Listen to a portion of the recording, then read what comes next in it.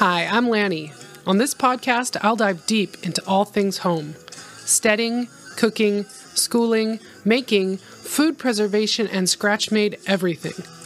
Our homes used to be more than just a place to sleep and charge our smartphones.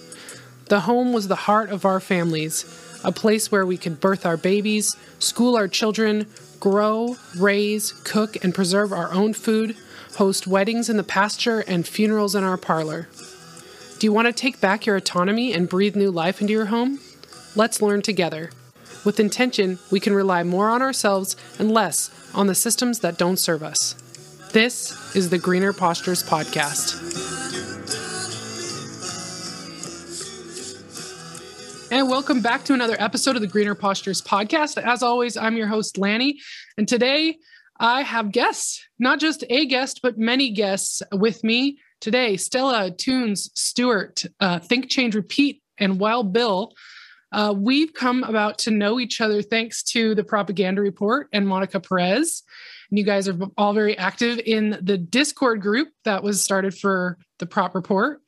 And through that, you guys have started your own podcast, or at least some of you, right? The Union of the Unknowns, which is just such a great name. Like I feel I get it. I'm on board. So the Union of the Unknowns, and you guys have got quite a few episodes under your belt now. So does anybody want to just start and say hi, introduce yourself? Okay, well, I'll go. Hey, we got Stella. Hey, Stella here. Stella Q from Australia. Not much of a presence really online, like it that way, trying to get even less. Thanks for having us here. Much appreciated, Lenny. Good to meet you. Excellent. Yeah, thanks for being here. You go for it, Stuart. Stuart from Maryland, and I hang out with the Union of the Unknowns online, and not on their I've been on their podcast once, but I enjoy it and enjoy all the folks there. Excellent. And Tunes, you're in New Hampshire? Yes, sir. Yes, ma'am. We got to get Wild Bill on the Unknowns. Oh, he hasn't been yet. I know he's active. I know he's quiet. A little shy. Well, we had Wild Bill. We have, if you want to say hi too. Howdy, howdy. I'm up in North Idaho with my lovely wife, Ashley. Like Stella, don't have much of a online presence, but stay active in the Discord. And I don't know. I guess Tunes is kind of right. Keep to ourselves up here, but yeah, we're branching out, getting better at this. That's really, in the scheme of things, not too far from me here in Northwest Washington. So yeah. Yeah, y'all are up in Bellingham, right? Yeah, Bellingham area. Yep. Right on. Yeah. Yeah, it's nice up there. Yeah, and we got Ashley, Think, Change, Repeat, who I know has been to my workshops before, so we've gotten to hang out. Yes. Hello. Thanks for having me on. I met everyone through the Prop Report Discord. That's where I hang out, either there or the Unknowns Discord. I do the Unknowns Twitter. But other than that, I'm pretty much like these guys. I don't do a ton of other online stuff, but I stay pretty active in the Discord. And yeah, that's how I ended up meeting you and joining your group. The awesome Telegram group with very impressive people in there. And so thanks for having us. Yeah, thank you guys so much for being here. So really how this came about, if I could tell people who are listening, is I was invited to be on the Union of the Unwanted by Monica Perez. And she said they were going to talk about homesteading, and that kind of expanded to farming and food. And I thought, that sounds cool, but it's like a bigger podcast than I've been really on. And it's not my favorite format, honestly, to be on a podcast that have that many people, because I feel like it starts all these threads of conversation and none of them ever get explored or finished or discussed. And so I was kind of like, not sure if I was even going to come. I show up there, the screen turns on, and freaking Joel Salatin was there. And I was just like, what? I've read his books. Like, I've listened to him talk. I have watched documentaries with him. Like, he's like a movie star. It could have been Harrison Ford to somebody else or whatever, you know? And I was like having a heart attack for like the first 30 minutes of recording. And then Monica kind of called me in, and it kind of snapped me out of it because I had to start talking. But Wild Bill and Tunes, you were both in that as well. And I just kind of felt like I wanted a do-over from that, where we could maybe explore some things that I kind of hoped would be brought up in that discussion, or things that were talked about that we didn't really get to learn more about. So that's kind of how this group came about. All of us, in one way or another, are doing more to take care of ourselves, learning ancestral ways of doing things, trying to grow or raise our own food, and we're all kind of at different levels, and that's kind of what I want to talk about. So, does anybody want to start and just say, what your life looks like, and what homesteading might mean to you? Homesteading doesn't look a lot like anything at the moment, but my homesteading is sort of more of a past venture. I lived in Tasmania for 14 years on the east coast, in a couple of 2 or 3 different places, but eventually settled on a block of land which had nothing. It had just had sheep running on it pretty much for decades, and that was it. There was not even a fence post. There was a couple of old broken ones. Anyway, so we bought that. There wasn't even a driveway or anything like that. So we really started from scratch. It was just me and my husband. And we came from the city, so absolutely, completely green, like no idea whatsoever. So that was a really big learning experience. And I think probably the biggest thing I would say to anybody, because, we hear it all the time, don't we? Oh, I'd love to get a couple of acres and go and live on the land and get out of the city. Blah, blah, blah. Some people do it. Some people achieve it. A lot of people try it and then it's too much. They don't realise what's involved. So, yeah, I think the biggest thing would be the mindset. You really have to have – you cannot expect what's to come. You have no idea what's going to come. But you have to have a pretty strong mindset and a strong relationship because, and if you're not up for hard work, forget about it.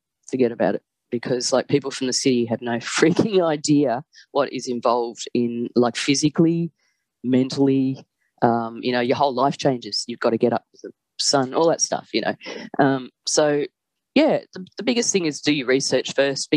Know what you're in for. Otherwise, you're in for a disaster. I think. Excellent. That sounds super interesting. And that is not the case. Are you back in the city then? Well, after 14 years there, the marriage breakdown, blah, blah. I did run the place myself. It was 96 acres. Wow. I did run the place myself. It wasn't all arable. So when I say 96 acres, I wasn't looking after a lot of it because it was just sort of, it was almost like it was a river behind us, but it was kind of became a private beach because of the tin mining that filled up the whole river. There used to be whales and sailing ships going up there, but it was all just, so a lot of the land was like that. It was probably, I don't know, maybe 5 acres, I guess, that was all planted and I had to look after. It was too much for me after a couple of years. I couldn't do it, too much. And I had to keep getting people to come in and, relying on people. It's not the way I wanted to live. So unfortunately, I had to give it all up. 20 years too soon, I think. That was the problem. Yeah. 20 years too early. What a journey. Yeah. And a lot of lessons learned. And let's see where, Stuart, tell us a little bit about what you're up to.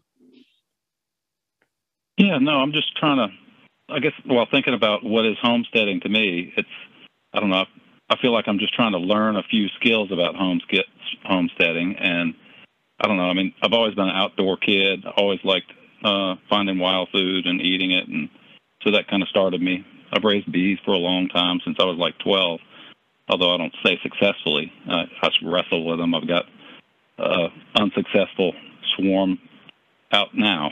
So I was wrestling with that, to get them a queen or not to get them a queen, the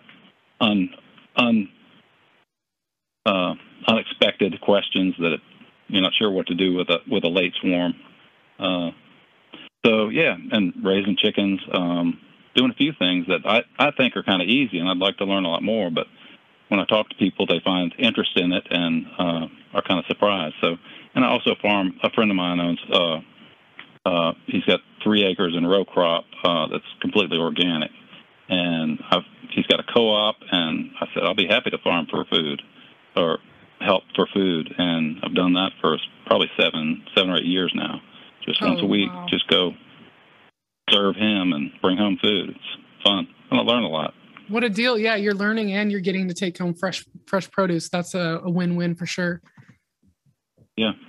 Let's see who was next in this rotation. Now I'm supposed to remember. Was that Tunes? Was that you? No, it's okay. I think I was up. Yeah. Okay. I maybe we can touch on it later, but I'm not sure how much I love the word homesteading. I became skeptical of food in general, maybe, I don't know, 10 years ago-ish. And I kind of decided that everything that was in a grocery store was more or less poison. So it was my goal to come here to grow, raise, or hunt 100% of my food. And I very quickly learned that that's a full-time job, if not more than that. So every year we're trying to expand the garden a little bit, add an animal or two, and just slowly but surely be a little more self-sufficient. That's my goal, at least. But I'm not sure how much I like the word homesteading. We're on 5 acres, but I can hear the highway. We're relatively rural, but only in the sense because I grew up in suburban. I'm very close to major cities. I'm very close to, very city people, I will call it. I mean, I think it's a mindset that more rural people have versus city folk. But I'm still very on the edge of city folk. I'll say that. I'm not sure where else to go from here, but yeah, I definitely agree with the homesteading not being my favorite term, because I think that, originally it meant something very different, and it was about the land that was acquired, given to you by the government for you to be able to make something of it. And it was more of a pioneer thing. It sounds more like what Stella said she was doing there in Tasmania. Whereas like what we're trying to do, kind of like what Stuart said, is like gain these homesteading skills, like one at a time, while still like fully being supported by the industry, the society we have today. You know what I mean? Yeah, and then yeah. Sorry, if I can tap back in, I still work a construction job. So I'm kind of at the point where if I am to expand at all with my household self-sufficiency, I almost have to work part-time or hire some people. It's the workload here is extensive, and full-time job is an understatement. I do my best, but now we have a little one, so yeah, our spare time is very infrequent. But yeah, I agree that homestead, it felt like a career almost, that that's what you were doing. You were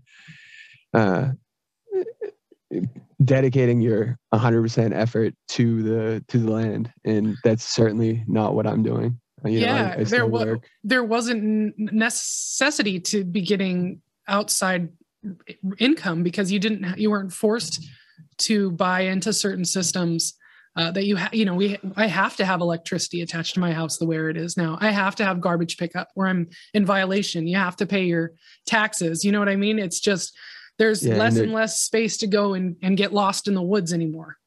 There's mortgages and car payments and insurance. That's exactly and health right. Insurance.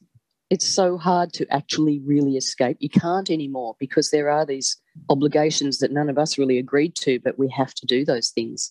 Otherwise, we've got the police on our ass, who wants that? And that's what I find really using the word homemaking is better for us. And Chud, my husband, he also says he's a homemaker.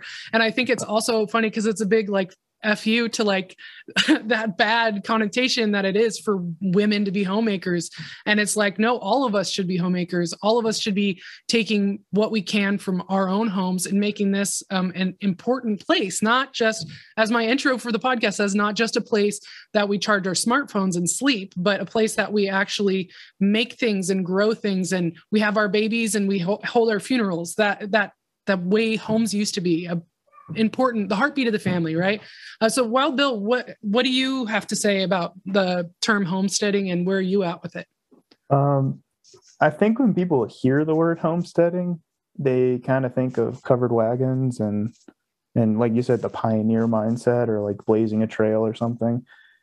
And, maybe we all kind of fall victim to that illusion of grandeur with it. But I do think Stu is correct in the sense that it's a mindset, and it needs to be about skill acquisition and kind of doing everything you can to at least retain some semblance of your health, some semblance of autonomy, something that,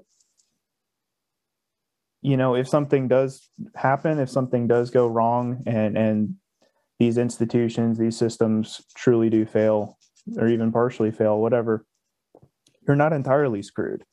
You have a basis on which you can act on, and you can bring value with that. And oftentimes, I think if push came to shove, that's more valuable than anything else we've kind of got going on right now. Absolutely. I agree 100%. And so I've heard a little bit about you from Monica, actually, because you are the one that sends her rendered tallow. Yes. Yes. That is something we have a lot of fun doing here. That's awesome. That's what I'm doing actually upstairs right now in the crock pot of tallow again. The day before yesterday was our lard for the year. So yeah, I think people are going to start calling me the fat lady, because everyone just gets their animal that knows me. And then they're like, do you want the fat? I'm like, yes, I do. And then I return them tallow or tallow balm or soap or something, if only people knew. It's such a nice kept secret.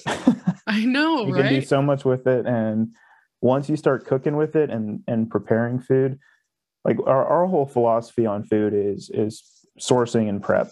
And once you use that natural animal fat, and there's nothing better. There really isn't.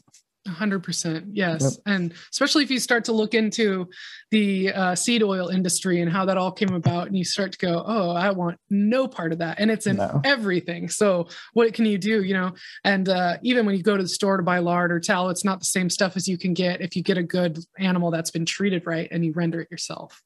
Well, yeah, Mum and I were sorry, mate. Mum and I were having this conversation just yesterday, actually. We were talking this exact same thing, how food tastes different these days. And I said to her, it was probably because it's not really cooked in fat and all, the old ways like it was before. And now we're using all these oils and stuff. So, yeah, it's an excellent point. We need to get back to the old grandma's ways. Absolutely. And then, Wild Bill, before we finish up, I'm going to ask Ashley a couple questions, but can you tell me what your situation is like? Do you guys have chickens, garden? I mean, you're doing stuff in the kitchen, and I love that. That's where I've started. It's my focus, of course. So we're currently in suburbia, but we do farm a lot of what we eat here. Garlic's coming in, potatoes are coming in. It's pretty exciting. Awesome. Our goals are towards operating a raw milk dairy, and we're looking down south. We're probably going to relocate here towards the end of the year, back down south, and I think that's kind of the end goal is run a raw milk dairy, and then obviously have chickens. Excellent. I love it. And then we've got Ashley, who is Think Change Repeat online, which I love.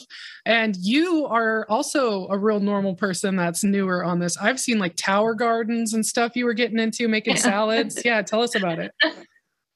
So I definitely am in the super normie camp. I live in a really crowded suburban neighborhood. My best hope was my tower gardens, and they ended up being a giant pain in my ass. It was so hot here last summer. They constantly were running low on water, so they would fall over, and there's a balance of your vining plants. And so it's you really need to practice doing that and planning it out. So my tower gardens didn't really work out except for to be a frog sanctuary.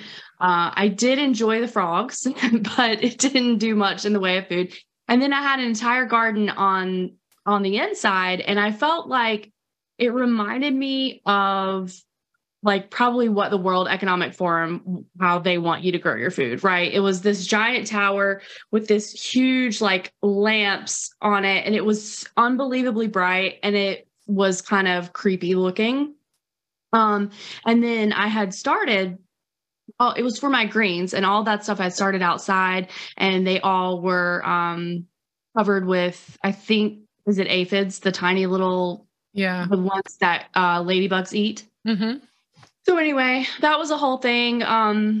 And I did find your classes, and enjoyed that a lot. And I have a connection to the old ways because my family, like my grandparents, were all from Appalachia. So they had, just sauerkraut, like the barrel that they just always kept full. And my grandfather explained to me how they did that. All of those people had gardens. My grandparents have a garden to this day. But I wasn't really raised like that. So I am definitely have been disconnected, but see the importance in it. In Western North Carolina, we do have a little bit of land that we hope to get set up for something like that. So I can have my chickens and I can have at least like what we're talking about, if not, because obviously it's very difficult to be fully self-sustaining, but at least a step in that direction is my goal. But right now, I'm just observing, and making connections with lovely people in this community that are, super impressive. I mean, it's incredible what everyone's doing. So when you hear the word homesteading becoming like a normie, like Monica thinks, I had when she came to visit us, I had a realization that she doesn't really understand what we're doing. I kept telling her, we're not, what we do here, we're just regular people. Like, it's not that great. We have jobs we go to, it's not that, but she was so impressed, anyway. So when you hear homesteading, what comes to mind for you, Ashley?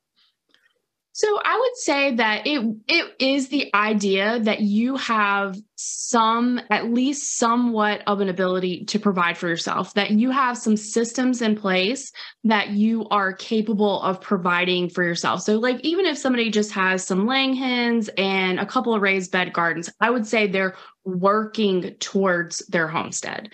And depending on how much land you have and that kind of stuff, because a lot of people do a lot with a very little amount of land. However, they don't necessarily have the extra capacity to add cattle or like a dairy cow or something like that. But basically just people who are working to be to put themselves in a better position than what you are if you're depending on the food systems, like the grocery store, like local restaurants or whatever, you're able to at least provide some things for your family and provide some calories in a shit hits the fan situation. Sure. Yeah. I always look at it like I'm just trying to be prepared and educated enough that I have this like landing place if things went bad so that we are okay for a while we figure out the next steps, like whatever that may be. And so part of that is like goes hand in hand with the word prepper, which I've always been kind of like meh about because I feel like prepper is like ammunition and guns and like really weird men stuff. And I'm like, but I'm totally looking at like, 5-gallon buckets with the gamma lids full of Mylar packed wheat berries right now. So I guess I'm a prepper, but I feel like saying you're a homesteader or a homemaker makes more sense. I buy in bulk because it saves us money and it's stuff that I'm using. It's not just freeze-dried food. And so I think we're doing this as a swap cast. So I should say for anybody who doesn't know me, my husband, Chud, and I live on about 25 acres and it is a generational homestead, but it was a farm that skipped a generation. So we had to pull bushes away from the barn to get the doors open when we moved in 4 years ago. And it's been a lot of moving forward, putting our own garden in. Nothing was here ready for us to use, except the structures to be able to store stuff and a place to park the tractor when we got one. So it's been a lot of learning, and we had laying hens first and we processed our own roosters, and then we had meat birds and we just processed our own meat birds again about a week ago. The garden continues to get bigger. And really what I've learning about what I can forage around the area and in the woods that we have is like really useful as well too. And so for me, yeah, like I said, homesteading is not like it makes sense to tell people kind of what I'm doing, but I think it also gives a lot of people the wrong impression because I think either you're thinking of the wagon covered pioneer people or you're thinking of the people on Instagram where they're like super rich and they have like a really nice new painted red barn, with like a tin roof on it. And they just like have everything perfect and like the really expensive linen dresses. And it's like, it's like, which is it? Is it this is Martha Stewart situation now, or is it the rough people who are drinking turpentine to kill the parasites? I mean, there's somewhere here in modern homesteading, you might say, where it's just us trying to take back what has been taken from us by not learning these generational things that used to just be passed down. You know, you would learn it just at the feet of your grandparents or your parents in your home, and that's all been taken away from us. And I think it's super important to learn these things and to pass them down to our kids as well. So that's what I'm into. And I was really thinking like about why would we choose to do this? So if that's kind of what I would want to go around on now, and like the why being some things that we hit on already, you know, like shit hits the fan. We want to have some feeling like we have some place to start from. But a lot of what I'm finding is where it all started for me was the food system. And because my kid had an anaphylactic response to peanuts when he was 18 months old. And that led me into like, just like Toons was saying, like realizing everything in the store was poison, and not just if you had food allergies, but pretty much just straight across the board. It was an experiment. These things were not considered food, 50 to 70 years ago, and they are now experimenting on our population, and it doesn't look like it's going very well. So once I realized that, I realized I needed to get more involved. And at first that was just learning to cook from scratch. And then that became wanting to grow the things that we were eating or source them locally from local farmers that were doing things in a good way. And I think that even if shit never hits the fan, which I'm kind of suspicious that it won't actually hit the fan, they're just going to always make us think it's about to. I think that the benefits to living like this are enormous, and you can't even quantify it. Not only the food that we're eating is better, not only that we're teaching these traditional skills to our children, not only that we're focusing on our families and spending more time doing that, but just the like satisfaction you get from a hard day's work, the satisfaction you get from learning a new skill and carrying it out.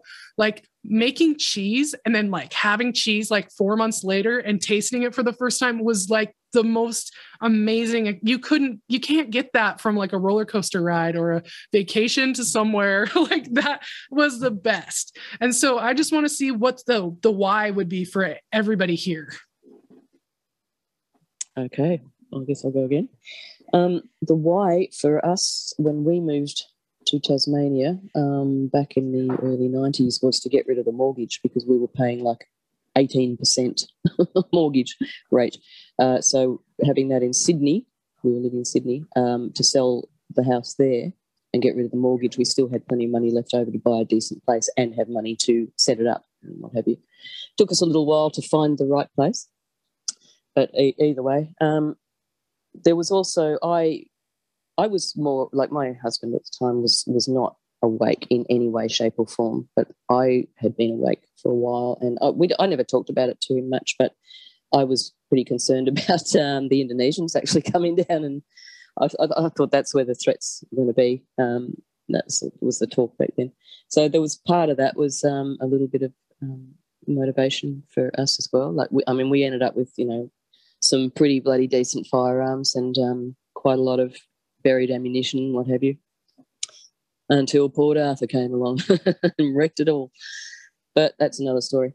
So, yeah, there's lots of different reasons why I guess people do these things. At the moment, it's pretty bloody obvious. But, yeah, like what you're saying about reviving the knowledge and passing on the skills, I think it's not just a nice thing to do. I think it's a bloody responsibility, because those things are disappearing. It's sort of like tribal languages. If they don't talk it, the language disappears. So these skills are really disappearing, and thank goodness for things like YouTube, etc. People can learn pretty much anything that they need to know because of the internet. But actually doing it, it's a way of life. Like the preppers are kind of like, if something happens, I've got this, and it's like this sudden shift. But if it's a way of life, it's not going to be that sudden shift. You don't have to suddenly learn all this stuff and it's all overwhelming and you probably won't make it. But it's a way of life. It's like, we'll just do what we always do. So good on you guys. Yeah, doing excellent. Yeah, absolutely. I see that with the preppers. Is like they have their stockpile. They're not eating that. That's just for if shit hits the fan. And it's like, no, it makes more sense to have like a working pantry where you're storing food that you use and you're going through it so it never goes bad, and you're replacing the stockpile. So you're always ahead of yourself. But it's just like this moving living thing like you would a restaurant kitchen that's run well. So yeah, I think Exactly. that there's a lot to be said for that as well. Who is next? Let's see, Stuart, you got something to say about the why? Yeah, sure. I was thinking about that a little bit when I was talking with Ashley this weekend about it, and I couldn't really describe what the why was, but all of the benefits you mentioned, I could feel already. You know, the self-satisfaction of just raising my own chickens, eating good chickens. My vegan kid came off of being a vegan because he's trying to stay fit for some competition he's doing, and he started eating my chickens. So I'm going to double batch this year, and it's so nice to be able to just give friends a chicken that you raise, and it's so appreciated, and it's so easy. So, and it also makes me think of when my dad had a garden. I remembered how nice the tomatoes were compared to the store tomatoes, and you just get that sense as a kid. And then this weekend I went out of town and dumped my chickens on my daughter, which I don't ever see her growing chickens, but she can see how easy it is. Had to make her drag the chicken tractor one day and feed and water the chickens, and I guess they get something out of it, like I remember when I was a kid. So it just feels right. So it's kind of simple from that perspective for me. Yeah, I love that. And I think I have to remind myself a lot of times, because I have a 9-year-old and a 2-year-old. The 9-year-old is in that stage where he doesn't want to help with anything and everything's kind of like annoying or a hassle.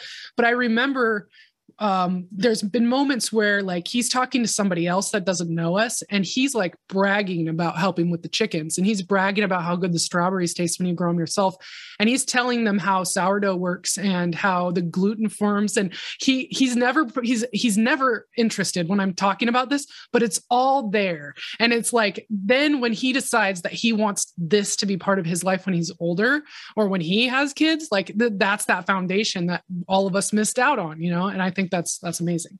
And it's so exciting to have someone vegetarian that'll eat your meat. I have a client right now that is vegetarian. She's been sick, and I'm really like bone broth.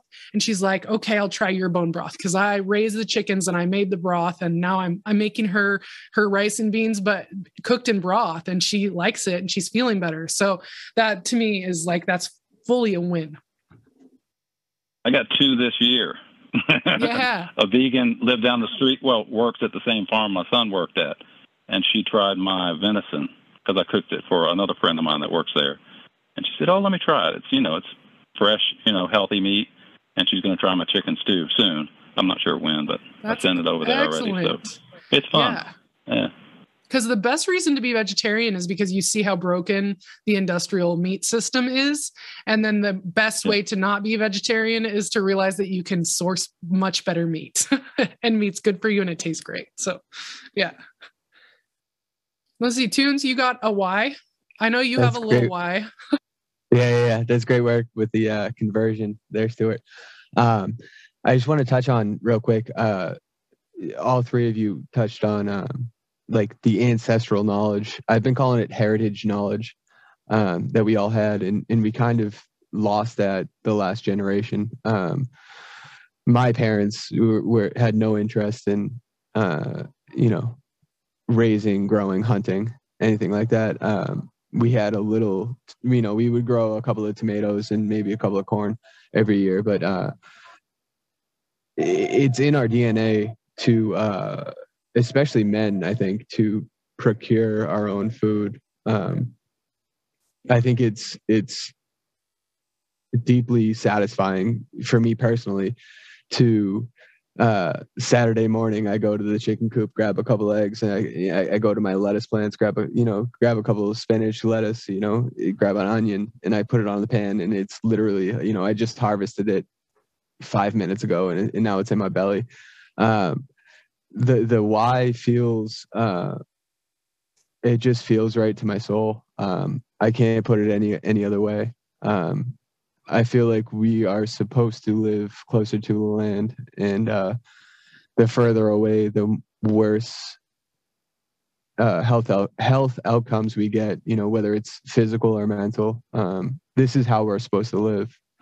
So I think that's my biggest why is it just feels like it's more natural to my blood, to my personality, to my body.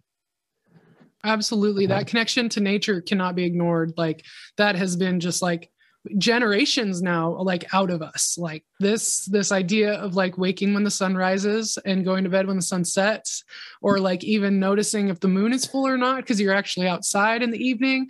You know, there's so much to be said about just touching the soil, or there's benefits that you can measure with science and the experiments that have been done, but really it's something that's like unspoken. It's just we are part of nature, and this is what we're supposed to be doing. And Yep, it feels good.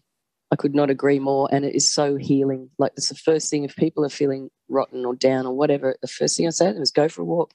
Just go into nature for a while. It's incredibly healing.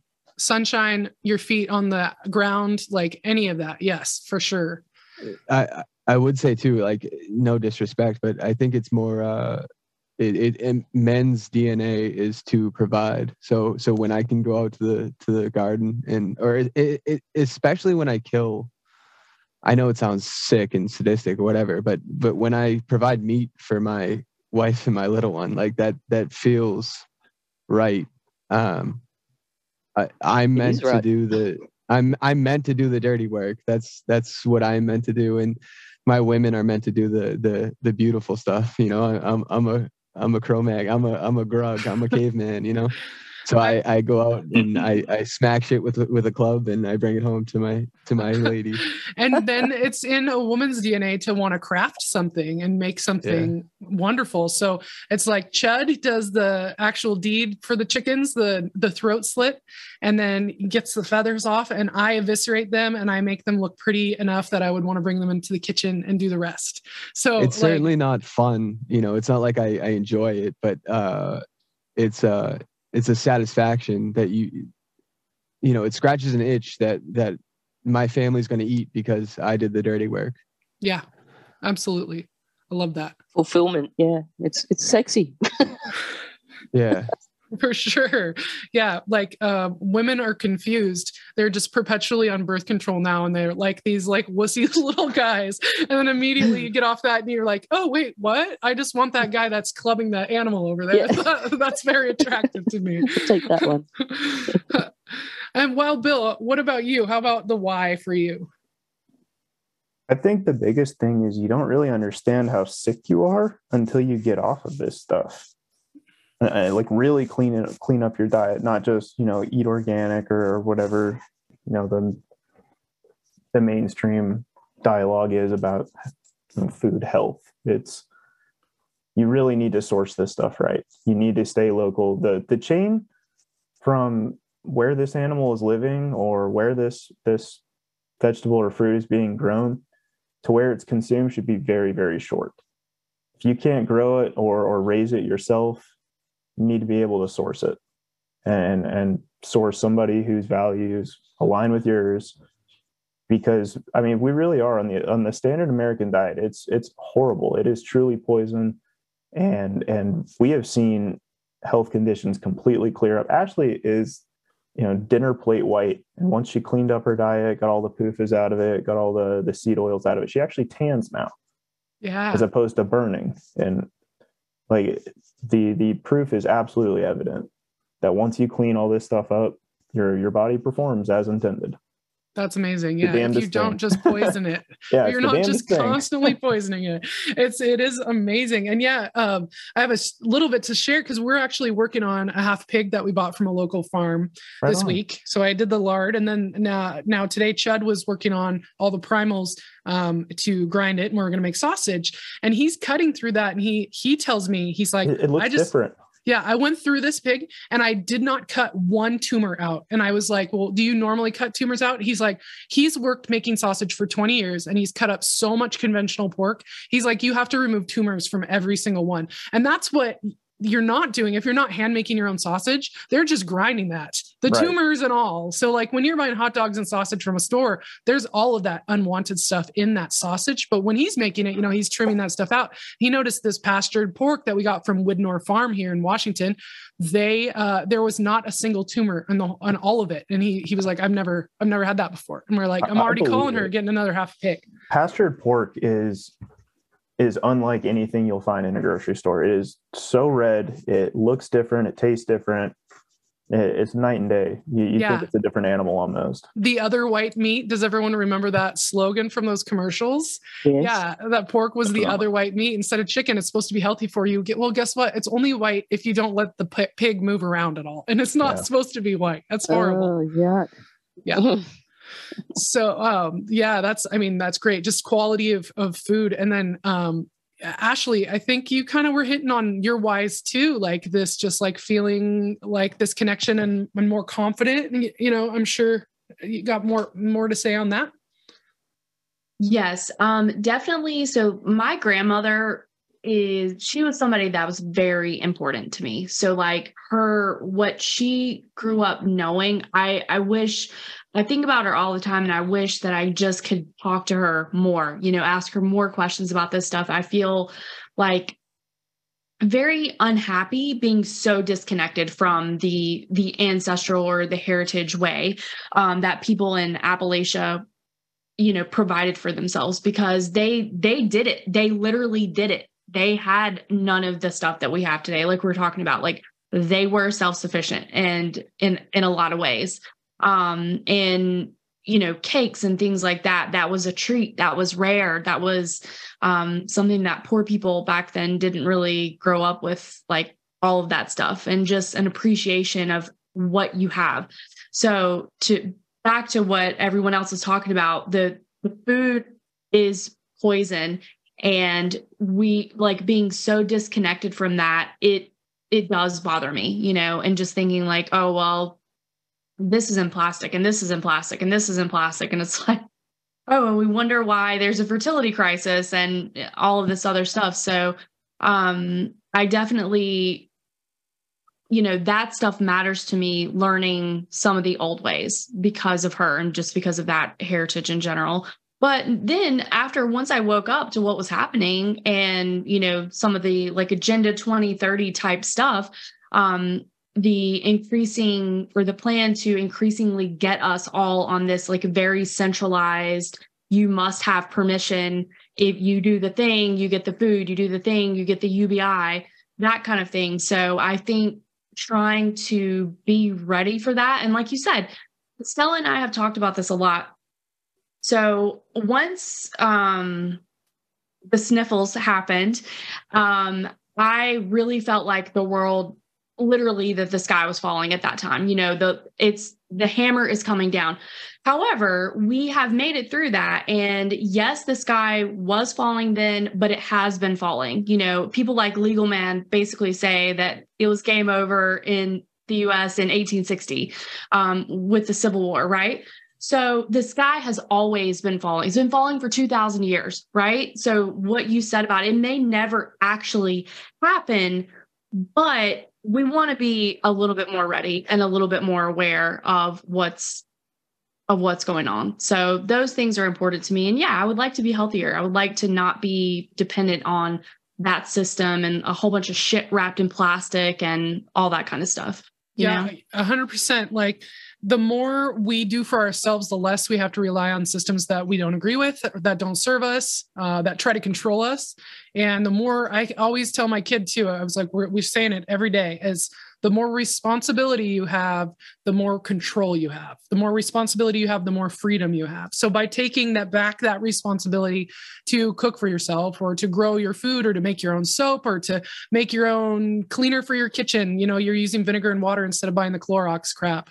It's like any of those steps that you take, you're opting out of these systems that you don't agree with. And that's a win right there. Even if it's just a little bit, there's so much all or nothing that people have, and that it's like, why would I even try if I'm just going to get Domino's and play my video game because the world's not perfect? Well, no, I think every tiny little bit we take back is a good thing. What do you got, Stella? I really think, excuse me, I really think that everybody at some point should spend at least a year without a flushing toilet, because really it's about appreciation. Seriously, man, like I still appreciate a flushing toilet now, and I haven't been on the land for 20 years or so. But yeah, it's about being without stuff, because when we're with stuff all the time, we don't, you don't know what you've got till it's gone. That's quite Joni. The convenience is literally going to kill people. Yeah. 100 million billion %. agree with that. It is my mantra. I hate the whole plastic thing, the convenience thing. People just need to understand where their stuff comes from. They're walking around, they have no idea. You can't blame them. It's society. So, we've been stripped of all that stuff. So it's about appreciation. It's about gratitude. If you work hard for something, you appreciate it. It's as simple as that. Excellent. Yeah, for sure. I have a story to tell about when Monica was here, which you guys will all appreciate. She is a city person, like through and through. And it's funny because my mom was from New Jersey. And so I have a lot of East Coast family that are like really city. And, like I had a great aunt come and visit. And she's like, oh, you live in the forest. It's so nice here. There's like 3 trees in our yard, So like Monica's here and she brings her son and they're looking around and she warns me her son's a picky eater, Fat Mitch, who you guys have talked to as well.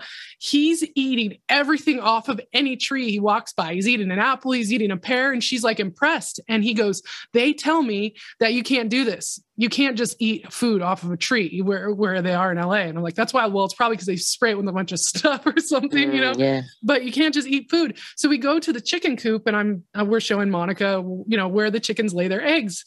And so we open the nesting box and there's an egg in there. And I go, you can take it. And she reaches and she touches it and she screams. And I said, what? And she's like, there's a chicken in there. And I was like, look again. I was like, there's a chicken. There's not a chicken in the nesting box. She's like, no, inside the egg. And I was like, what? And she could feel like the life in it. And it like shocked her because when you pick up an egg from a store, it's like done. It's been washed. It's been in a fridge. Like this was warm still, and it like had that almost like the vibration of life that you can't really put your finger on. And she thought that she was touching an egg that was like about to hatch a chick. And she's like, you can't take that and eat it because there's a chicken in there. And I was like, no, because there wasn't an egg here yesterday. So that means they just laid it and there's not a chicken in there yet. That's how we know, you collect the eggs often and then you're not growing chickens. And she was just blown away. So we had to take it inside and like crack it and look at it and see it's just like an egg. And she was a little silly. And I think Fat Mitch touched it too. And he was also a little weird about it, but it made me realize like, yeah, what I am doing here is cool. Like sometimes I can compare myself to people who are doing more, who have more animals, who have more production, who are making money off of what they're doing. And I can feel like I'm not doing enough, but anything that's moving us away from those systems that we don't agree with, anything that's bringing us better food, anything that's helping us teach our kids how to stay alive, like that's all really positive stuff. So yeah, 100%. What do you got, Ashley? So I wanted to chime in because you're super impressive to me. I think about you all the time. I know I don't lately. I haven't chimed in our group, but I will scroll through. But I think about what you're doing because it is very impressive. Like you did start on this piece of property not that long ago. You had a mission and everything that you've learned, and now you're teaching other people. So maybe you're not making like as much money as you want at this point, but I honestly feel very hopeful and very optimistic about where you're headed. Like you're literally creating a business around what you have learned and helping other people, and have facilitated a community with other people that are super interested in what you're doing. And, that is a ripple effect. It really does matter. Like I think about that group all the time, or other people in the Prop Report Discord, and just all the skills and the things that they do. Like it's really amazing. And I feel like I don't know that I would have known about or cared about raw milk, right? But we talked about it in that group. I joined a raw milk co-op. And I was going to tell Bill because he was talking about wanting to do the raw dairy. So apparently in North Carolina, there is a law against selling raw milk unless you're part owner. So the people that I buy from, they have what they call a co-op, and it's a cow share program. Yeah. So you'll pay an annual fee to buy into your cow and contribute to the care of the cow, whatever. And then you are billed monthly for whatever you get. And then they'll have it set up for you every week. So you can just go grab your gallon of milk. But things like that I've really gotten out of this community. And what you do and have done is very impressive. And the people that you have drawn into that group are also very impressive. And I definitely think the community aspect is big too. And even though a lot of us are very spread out, there's a lot of people in this group right now who I've gotten stuff from, like Bill, shout out. I got some tallow balm. Stu gave me a chicken that he grew, right? Like it's really, it just makes me feel so good. And I think about a lot of times you specifically, because something that Monica said, I think it must have been her white pill summer when she was talking about when she visited you and several other people. And, it's easy to get worked up about what's happening in the world and what's being done to us. And then she said that you were like, yeah, but I have an organic peach right here. And I think about that all the time. And I was like, I really could use that perspective because I get really uptight about this stuff a lot. And just think, but there are people who, yes, they care about it, but they don't, it is not a factor for them. They know that they don't want to participate in that. And they know that they want a better way. And they're actively working towards that. So this stuff doesn't get them down the way that it gets me down sometimes, Yeah, I think there's a lot to be said for that. Like the more of us that understand how nature works and we're doing more with the land do have this like reassurance that everything's going to be okay. Like whether or not you're religious, it's almost like this like faith that knows the world goes on. And like, I think it was Wild Bill was saying that like, yeah, the hammer dropped a long time ago. Like the world is ending, the sky is falling, and it has been. So it's like we're all living through that right now, and we all have been, and it's okay. I remember my grandma at like 90 saying, "Oh yeah, I've lived through like 4 ends of the world. It's fine." She's like, "It's fine," and I was like, "Oh, there's something to be said with that." And she's just eating her spaghetti sandwich or whatever and doesn't give a shit. And it's just like it's refreshing. And I think that the more we focus on things we do have control over, the better we feel. So that's super duper important. And thank you for all your kind words, Ashley. I think there's really something to be said of the people that come together and want to share while they're learning, because I think there's a lot of information to be gleaned from people who are currently learning something new, because they look at it differently than the experts who are going to tell you how to do it. They're going to tell you how to do it because that's the way you do it. When somebody's learning something, it seems like they want to share the whys and how they're discovering it. And that's like where I really get a lot from our group, is because other people who are also trying to learn are coming together and talking about it as they're going through it. And that's really valuable to me. And I think it's interesting too that we had hogs and we had cows when we did not live in an ideal condition. We were in a mobile home on like a half an acre, and we don't have those big 4-legged animals now. And it's probably because we knew how hard that was there, and we're like getting ready here first.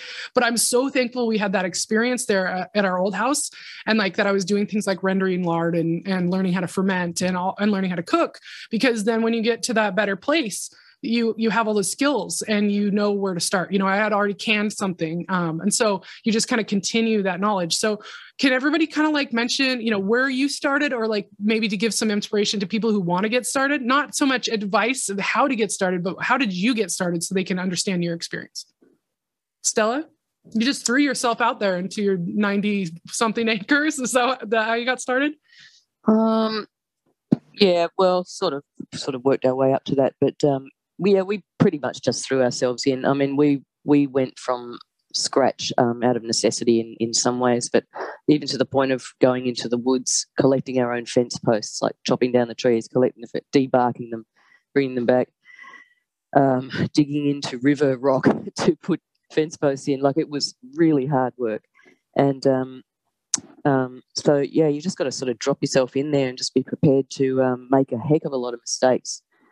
I think that's a really valid point that you made about learning things with other people who are learning things, because, yeah, they're discovering all sorts of issues along the way that maybe you haven't found, and you're open to it all. So, yeah, I think it's brilliant what you're doing. It's very smart, because you're sort of doing things that you need to do anyway and teaching people along the way. So it's a brilliant business plan, really. But what was the original question? What? Oh, yeah. How- Like, how did you get started? So before you moved to your property, yeah. were you doing anything that maybe was out of the ordinary? You know, did you have chickens first, or were you cooking from scratch or anything like that? Okay, no, absolutely nothing. Totally citified. You know, I worked in a dark room as a video editor for years, and it was just completely the opposite. So, just cruised in, learned, talked to everybody that we possibly could. That's the main thing, getting the knowledge from people around the place, especially people who know your area. That's really valuable as well, because we found out pretty fast, and like we put up, you know, those grow tunnels, plastic sort of half hoop grow tunnels. Yeah, we put 2 of those up, 40 foot long each, and then found out real fast they were in a flood zone, and they got completely mangled. That was, you know, thousands of bucks just gone. There's only so so many things you don't know until you've lived there at least a full calendar year. You know what I mean? Like, you have to go through all the seasons to see your property in all the states that it could be in. So yeah, talking to those people that are nearby on that land is really valuable. Absolutely. And also things like learning where the sun is at different times, like where the best place to put things are. You've got to be there a couple of years really to get that right, at least, and pay close attention, you know. So, so it's pretty much just throw ourselves in there for us. It was, that's the way it happened. Love it. How about you, Stuart? How did you grow up with some of this in your house, or did you have a family that cooked at least from scratch, or where were you at with it?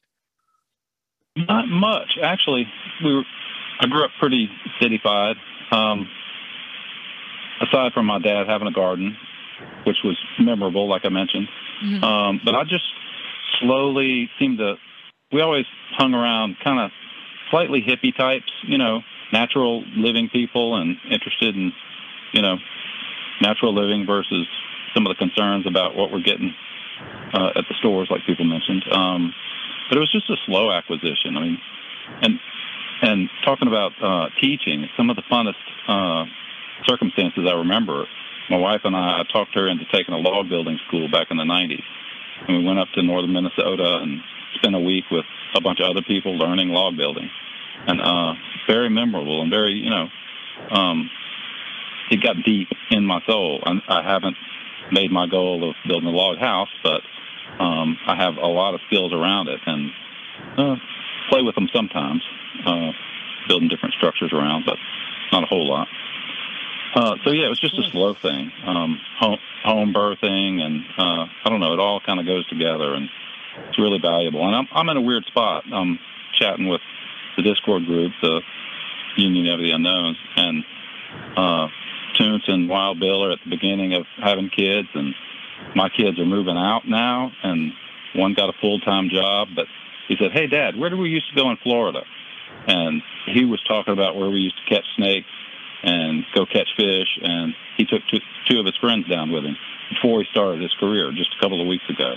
And it was really, really fun. So we really affect them in neat ways. So that's important to remember, although, you know, the daily grind, you forget and don't feel it.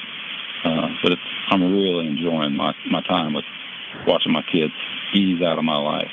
Yeah, and you remember all those times that you spent taking them to do things outside and how valuable that was, because that's the most memorable, things that I have from my childhood with my dad was hunting and fishing and gathering huckleberries, and the time that he chased a bear because he thought it was a coyote and almost got eaten.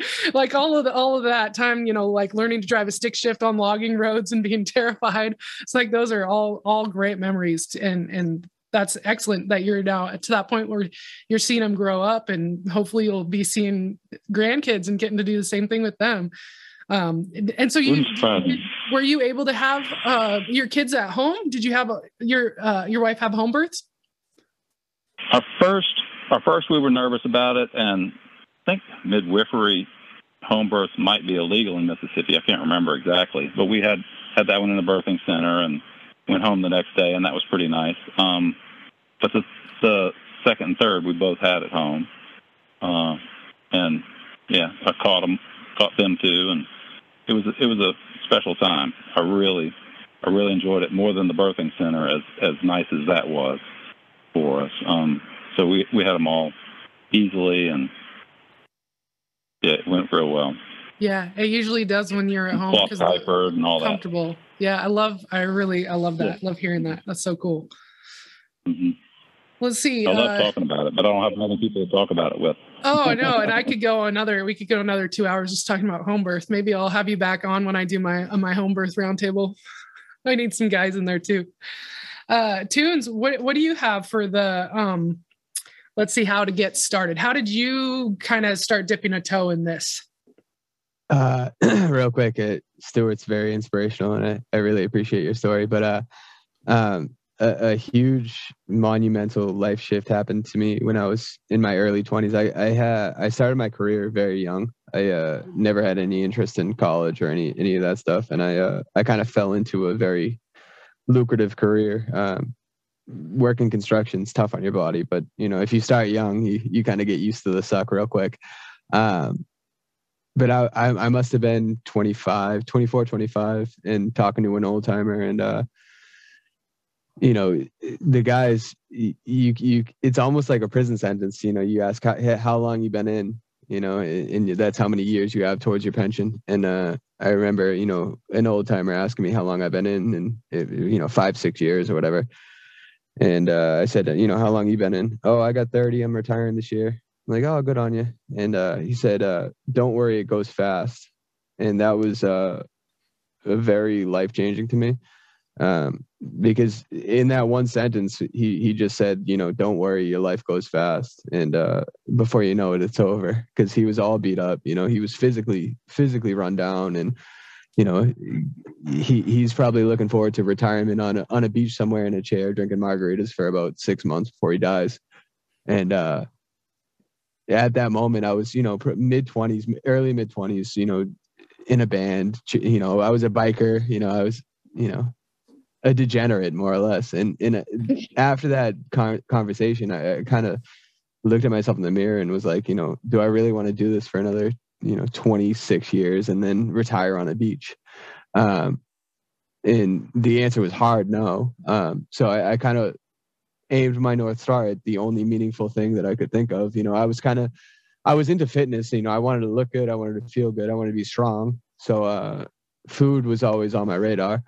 And the easiest way for me to eat real food was to do it myself. So I kind of aimed my North Star at that, and we're off to the races since then. It's been trials, and the expectations have to be left at the door. Every year is a new journey, but it's very meaningful. I mean, it's definitely a lifestyle, and how I truly started is I bought a beat up shack in the woods in the middle of nowhere, and grinded until we got to where we're at. And I'm still grinding for another 10-15 years before I'm happy enough to take a day off. But the how is you just do it, and you aim at whatever word works for you. But mine was like more self-sufficiency, self-reliance. I'm a stubborn kid. I want to do it all myself, so I figured food, I'd do it myself too. But whatever word it is for you, you just start.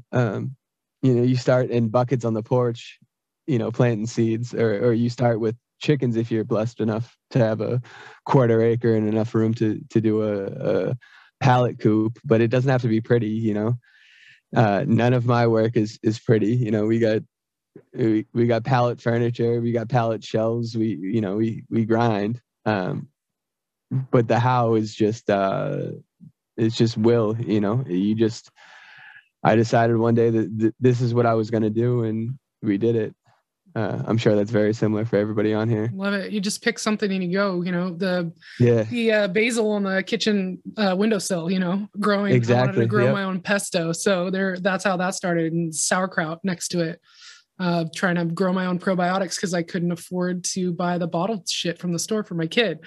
Then that's it. Just figuring out like something that you think that would help you, and like it's all attainable. You could just have to focus on something and learn. And just like I think Stella had mentioned, like YouTube, man. Like I make videos. You want to know how I grow sprouts in a mason jar? You want to know how I make yogurt in my Instapot? I got YouTube videos out there for free so people can see how I'm doing it. And there's thousands of other people showing you how they do it too. So somewhere in there, somebody's doing it like how it would work for you. So go and check this stuff out and figure it out. It's great. It's fun. I would say for me,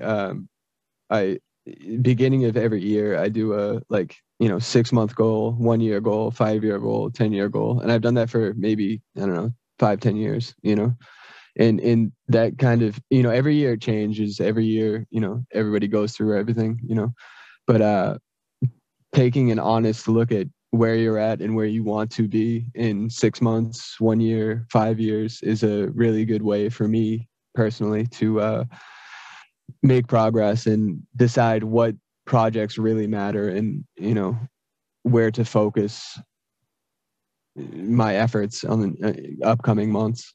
I think if you do that regularly too, you can also feel good about seeing how far you've come, because I think it's easy when we're in this kind of a lifestyle and this mindset. We're always wanting to do more and wanting to learn the next thing.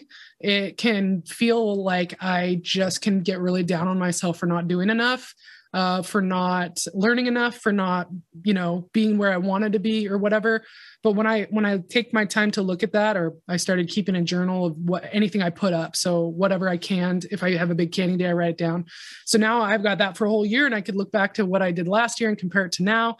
But also I just can see this book of stuff that I did. And it's like, that's actual real, it's tangible. It's like still there as evidence. And I think it really helps put me in the right mindset that, you just keep going a little bit at a time. Some days feel more productive than other, but it's all, if you're enjoying it, it's like, this is you living your life now. You're not going to wait till retirement to go do something you want to do. You're going to fit it in between all the hours. And when we first moved here, I was working 40 hours a week in an auto body shop. Like, I was not a homemaker. We had our kid in a preschool. Like, everything's changed and shifted so that we can be here more and we have less money, but it's what we want to be doing. And it's like, just getting started on that and then seeing where it takes you and checking in and setting goals and looking at how far you've come is all part of making that work. Wild Bill, what do you got about how you got started? Okay. So I grew up in Middle Florida, and Dad's from Texas, Mom's from Louisiana. And so they both grew up cooking from scratch and whatnot. So I say cooking from scratch. They definitely use Crisco in the cookies. My mom too. Yeah, the butter flavored Crisco. Right. And but Grandpa ran beef cattle. He had black Baldies on his property in Texas for as far back as I can remember. And we would always help him every summer for at least a month up there. And so it was traditional ag, though. It was, traditional industrial ag, industrial animal husbandry. It wasn't anything of the regenerative flavor. And, they were arguably as much as pets as anything. But that was my experience with it growing up. Neither of his kids were like my parents or my dad and his brother weren't interested in kind of taking up the mantle or carrying that on. And so that was our only exposure to it when we were younger. And then I'd say we were pretty well lulled to sleep for at least a decade there. And then really started getting back into it, I'd say, when we moved from Texas to Washington initially. And we started kind of befriending some naturopaths up here, kind of straying away from allopathic medicine. And I'd say that probably really kind of kicked off the deep diving into just how screwed up the food was. And then from then it was just anything we could do in the space we had. It was being done. We were growing what we could. We were sourcing better, and we noticed changes pretty immediately. I think kind of to piggyback off what you said and what Toon said is that the how is you have to do it. You have to make those sacrifices, and you have to give up the conveniences of just being able to run down to, the super grocery or whatever, Food Lion, whatever you have, and just pick up whatever you need.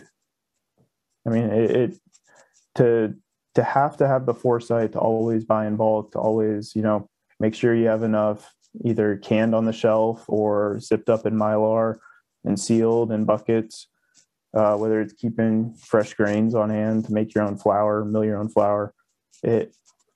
You just have to be able to be okay with getting rid of convenient things, getting rid of the convenience of stopping off and grabbing a bite to eat. I can't tell you how hard it is to go out to eat with family now after making the switch, because you just feel like crap. You go out to eat, and it can be a great restaurant. It can be farm to table, organic, this, that, and the other. And you just feel like crap afterwards. 100%. It is challenging. It doesn't matter what kind of a restaurant it is, too. They're cooking with the cheapest oil, and it's vegetable oil. It's seed oils, yeah. And it's hard to find anything. You get a salad with nothing on it, and it's just dead white lettuce. It's like, it's so different than what you can grow. And so you start to feel spoiled after a while, which it's not a bad thing. Yeah, it's like dead food. You're damn right. That's what Monica felt when she picked up that egg. She, like you said, it's just some sort of life spark. There's nothing like eating a vegetable that's still screaming. Yeah, totally. Pea shoots in the garden right now. That's what I'm after. Yes. Yeah. Excellent. Thank you. Wow, Bill, that was awesome. Yeah. Ashley, you're still just dipping a toe, and you've kind of talked about it a little bit, but where do you see yourself trying to move next with the things you're doing at home? So I think this year I made it my mission to get really good at just making homemade biscuits, because I grew up with homemade biscuits. It was Crisco. Bill and I have talked about that. Stu and I have talked about that biscuit stuff. But so that was kind of my goal, is to get better at doing that one skill of getting really, really good at making these biscuits, because my dad made them growing up and it was always good. And a lot of people in today's day and time, they're like, oh, homemade biscuits, they think it's hard. It's not hard. It's a very simple food that can be done very well, and people love it all the time. So that was kind of my goal. And then, we have our little piece of land. So my goal is to just keep looking forward to that. If I have an opportunity to get back to Western North Carolina, that's where I want to be. I want to be closer, at least foothills, and start kind of working on my little area there. And then other than that, keep up with what everyone else is doing, and hopefully acquire a little bit of skill as I go, and get better at, cooking from home and things like that I'm not great at right now. That's awesome. Yeah. It's just one thing. That's what I always do. I take one thing and I obsess over it. I try to obsess over it for at least 30 days. 60 days is better. But I find if I do something over and over and over again, close together, then I'll really learn it and I'll really understand it. So it's never again going to be oh, what was that recipe? And having to look it up. Now, sourdough bread, I can just make it. I can make it in my sleep and it turns out good every time. I can read it and understand the dough and the way it looks and what's underproofed or overproofed or how to shape it. It's just had to be. And that was a lot of less than perfect loaves. They were all still pretty delicious, but it was not ideal. But you just keep doing that and you do it consistently. And I think everything's like that. And same with home cooking, just cook more often until it becomes intuitive, until it becomes just an extension of you. And that's what it's meant to be, because then it's not hard. And then it doesn't take so much brain power to do it, Yes. Peas and sourdough. Even when you mess it up, it's still delicious. Yeah, for sure. At least it's croutons or breadcrumbs, if nothing else. Yeah, I think you said a really important word there, was intuitive, because we've really lost that. That's been sort of deadened in us, I suppose, probably through food as well. But intuitive eating and cooking it's amazing. It's really blowing my mind, actually, when you start to get back in touch with that. It's something to think about. Yeah. You can tell what your body wants when you really listen.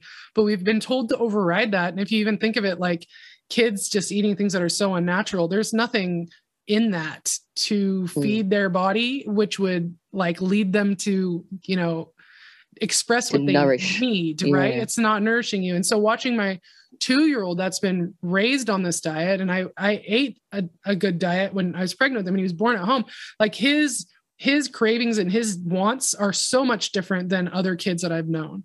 And it's like, he wants to just eat butter and I just let him eat butter. Like I realized I would save my sourdough if I just gave him butter, because he would just eat the butter off the sourdough and throw it on the floor. And so I'm like, well, maybe I should just listen to him and give him a stick of butter. And so maybe not a stick, but a little bit at a time. Or he's eating oysters out of a tin with me. He's eating the chicken liver pate that I made from our chickens.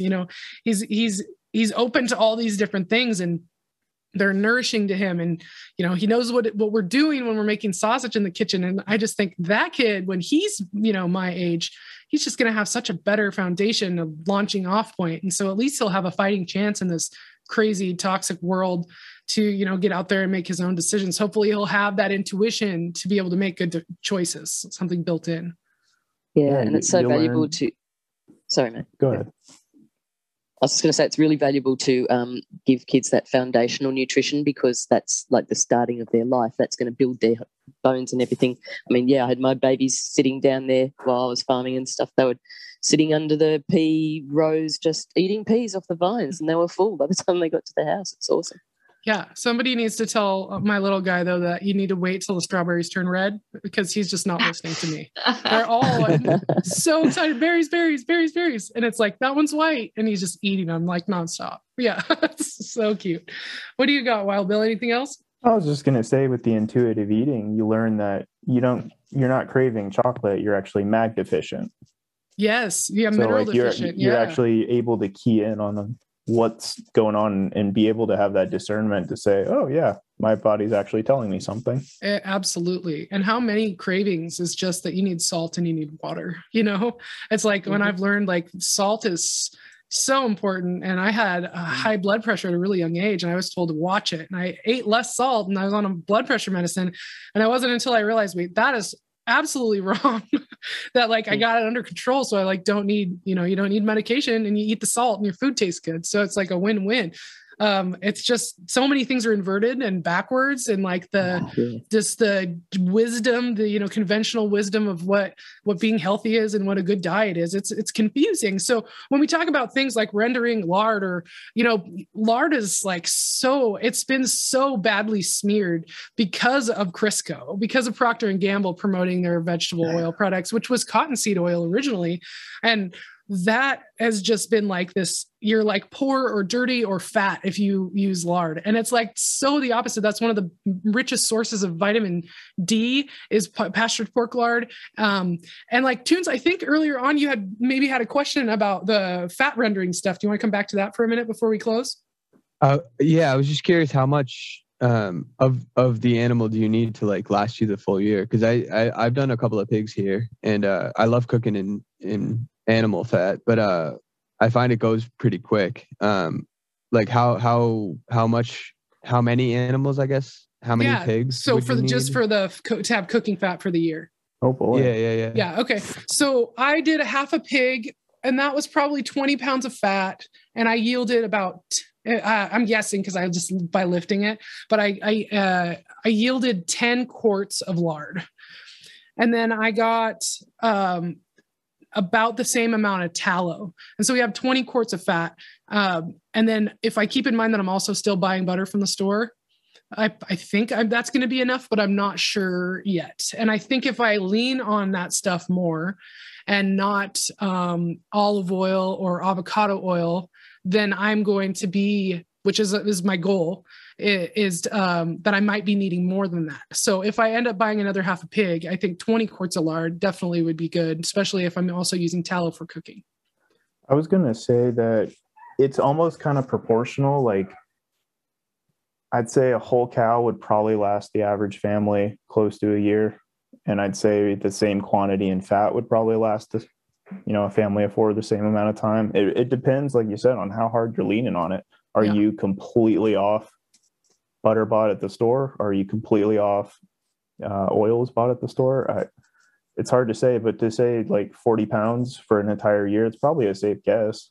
I don't know how much you're using it, but yeah, I think that's a good way to measure it. Like for us, we get a half of a grass-fed beef for a year, and then we raise our own chickens, and now we're getting the half of a pig, and I think that'll be enough meat for the year. So I would hope that the fat that I render from that will also be enough. Yeah, I think it's somewhat proportional, and then it's just kind of funny how it works out that way. I know, right? It's almost like nature knows, eh?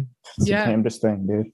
Yeah, and I'm making balm and it's all my skin products, and now I just for the first time today made Isn't that tallow fun? soap. So I'm so excited. Are you doing soap yet, Wild Bill? Haven't done soap yet. Oh, I was so scared of lye for the longest time. I thought I was going to blow my face up or something exciting, but I didn't. Saw a movie about that one time. And so yeah, like I know it's not. I'm not just a skeleton. I made it, and it's like setting up, and everything looked like it should. I was expecting it to look when I put it up, but now tomorrow around noon, I'll get to, unwrap my little packages and see if I can cut it the way I'm expecting to, and then Badass. 4 weeks of it air drying, and then it'll be ready to use. Right on. I think go ahead. No, you go. I think the next kind of like big rabbit hole I want to dive down is proper herbalism. Oh yeah. Making my own medicine. Yeah. Actually making my own medicine. So I'm dipping a toe in that this year too. I have some lemon balm tincture. Yeah. I really feel called to that plant. It grows like mostly under our porch behind my house. And it was the house had been added on to at a point. The spot it grows under the porch, it used to be the little herb garden that was my husband's grandmother's. And so it's like her lemon balm still hanging out, like nothing else still grows there, but the lemon balm does. And I just like love the smell. And I always like stop by and check it out. And I've heard really good things about lemon balm for like anxiety and other things. So I went and I found like organic, 90 proof alcohol or whatever. And I've got a jar packed full of that. And I'm trying to make a tincture. And I've never done it before, but you can read about it. And all of the things are pretty simple. You can do other things other than alcohol if you don't have the alcohol or if you don't want to use that. So I've got that, and I'm growing Tulsi this year too, which is a type of basil that's used as medicine and tea and stuff in India. And it's delicious. I love it for tea. So I'm also trying to focus on just growing my own tea. I got a lot of mint. I should never go to the store and buy pouches of mint tea. Like there's enough mint there for anybody. So yeah, herbs for cooking as well as medicine and tea is what I'm trying to bring more of and dehydrate so that I have for the winter this year. Cool. I like it. Yeah, Stella started me making tinctures this year. Yeah. She turned me on to comfrey as being a healer, and I can't count the number of people, more than 5 or 6 that have been influenced by all this. Right. At the farm I work at, they grow comfrey. I made a poultice for me because speaking of grandkids, my granddog has been stepping on my toe, and I thought it was broken, and it really did wonders. I was amazed. And my son skates, and he beats up his knees, and he tried it, and he said, wow, it really seemed to help.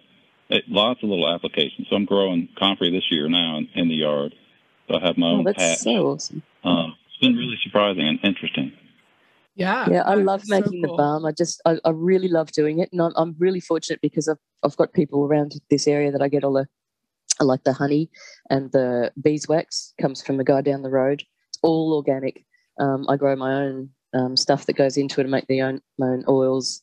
I made a stevia tincture the other day. It tastes awful, but it was my first tincture attempt. So we'll see how that goes. But yeah, I just love doing all that stuff. It's so satisfying. And I've been doing my own herbs and drying all them and doing that. I mean, I'm in suburbia now, so that's sort of all I can really do. I just grow stuff in bags now, and I've got a couple of garden beds. But yeah, my spirit it's hurting. It wants to get back to the land. It really does. Yeah. So any of that stuff that you can do, anything that you can of that you can do to keep doing, when you live in the city or in the suburbs, I think is really beneficial. And like, we can't forget like people who do have a little bit of land, or you can go somewhere that's got a little forest, like chickweed grows in our garden. I made chickweed salve this year. We have dandelions everywhere. I made dandelion salve. And like now when my kid scrapes their knee, or has a rash or a bug bite, we have things that we made here and we grew. And that's like super satisfying. That's so good. Yeah, I've got people lining up for my company salve now, and it's just so good. Yeah. What you got, Tunes? Before you get too far off of soap. Oh, Stu. Yeah. I've been making soap since 2008, about every other year. And I still get nervous about fooling with a lye. It's a powerful concoction when you're starting. It was like a mad scientist. It's like it's hot, it's like boiling. It was like very exciting. I'm not real satisfied with my scent yet. It's hard to get a good scent to stick. But I've got some that are okay. And I thawed some. I took some tallow out of the freezer just for a couple of weeks ago. I've been meaning to make it, but I just hadn't done it yet. Oh, so I'll awesome. get to it soon and enjoy it again. Excellent. Anybody else got anything before we wrap up here? I just wanted to mention that you guys are touching on very much what Lanny said with your husband's grandmother. It's all the heritage knowledge with the herbs that we've lost with the last generation, the last two generations. This is all stuff that at least us, if not our children, our children's children need to learn, So do our best to figure it back out and talk to each other. Yeah, heck yeah. Yeah, and this has been like so inspiring. This was like heads above more enjoyable than being on Union of the Unwanted and like so much fun to talk to all of you guys. And I'm like so thankful to have like been connected with you guys through I think through this avenue where we kind of can start the conversation above where I could start with a stranger, because we already have this foundation of, if we're all listening to the Prop Report, then we all, kind of know what's going on. And I can relate a lot of how I navigated 2020 is thanks to Monica and what I was listening to on that podcast just before that. And I just am super, super inspired about what we talked about here today. And I'm really thankful for all you guys joining me and taking the time. I know it's late and Stella's in the future. I don't know how that works, but does my head in. Yeah, it does. We have a lot of scheduling. Like, okay, wait, what time is it there? I know it's tomorrow, but it's count on all your fingers and toes. Evening there, yeah. So, I think if you guys wanted, I think somebody had said they might want this for a swap cast, so you can put it out on your feed too. So I think we should all just kind of go around. If you want to say where people can find you online. If you don't want to, just you can promote something that you're into. But yeah, I'm Lanny, and this is a Greener Postures podcast, and you can find everything that I do at greenerpostures.com. And I'm at Greener Postures on Twitter and Instagram.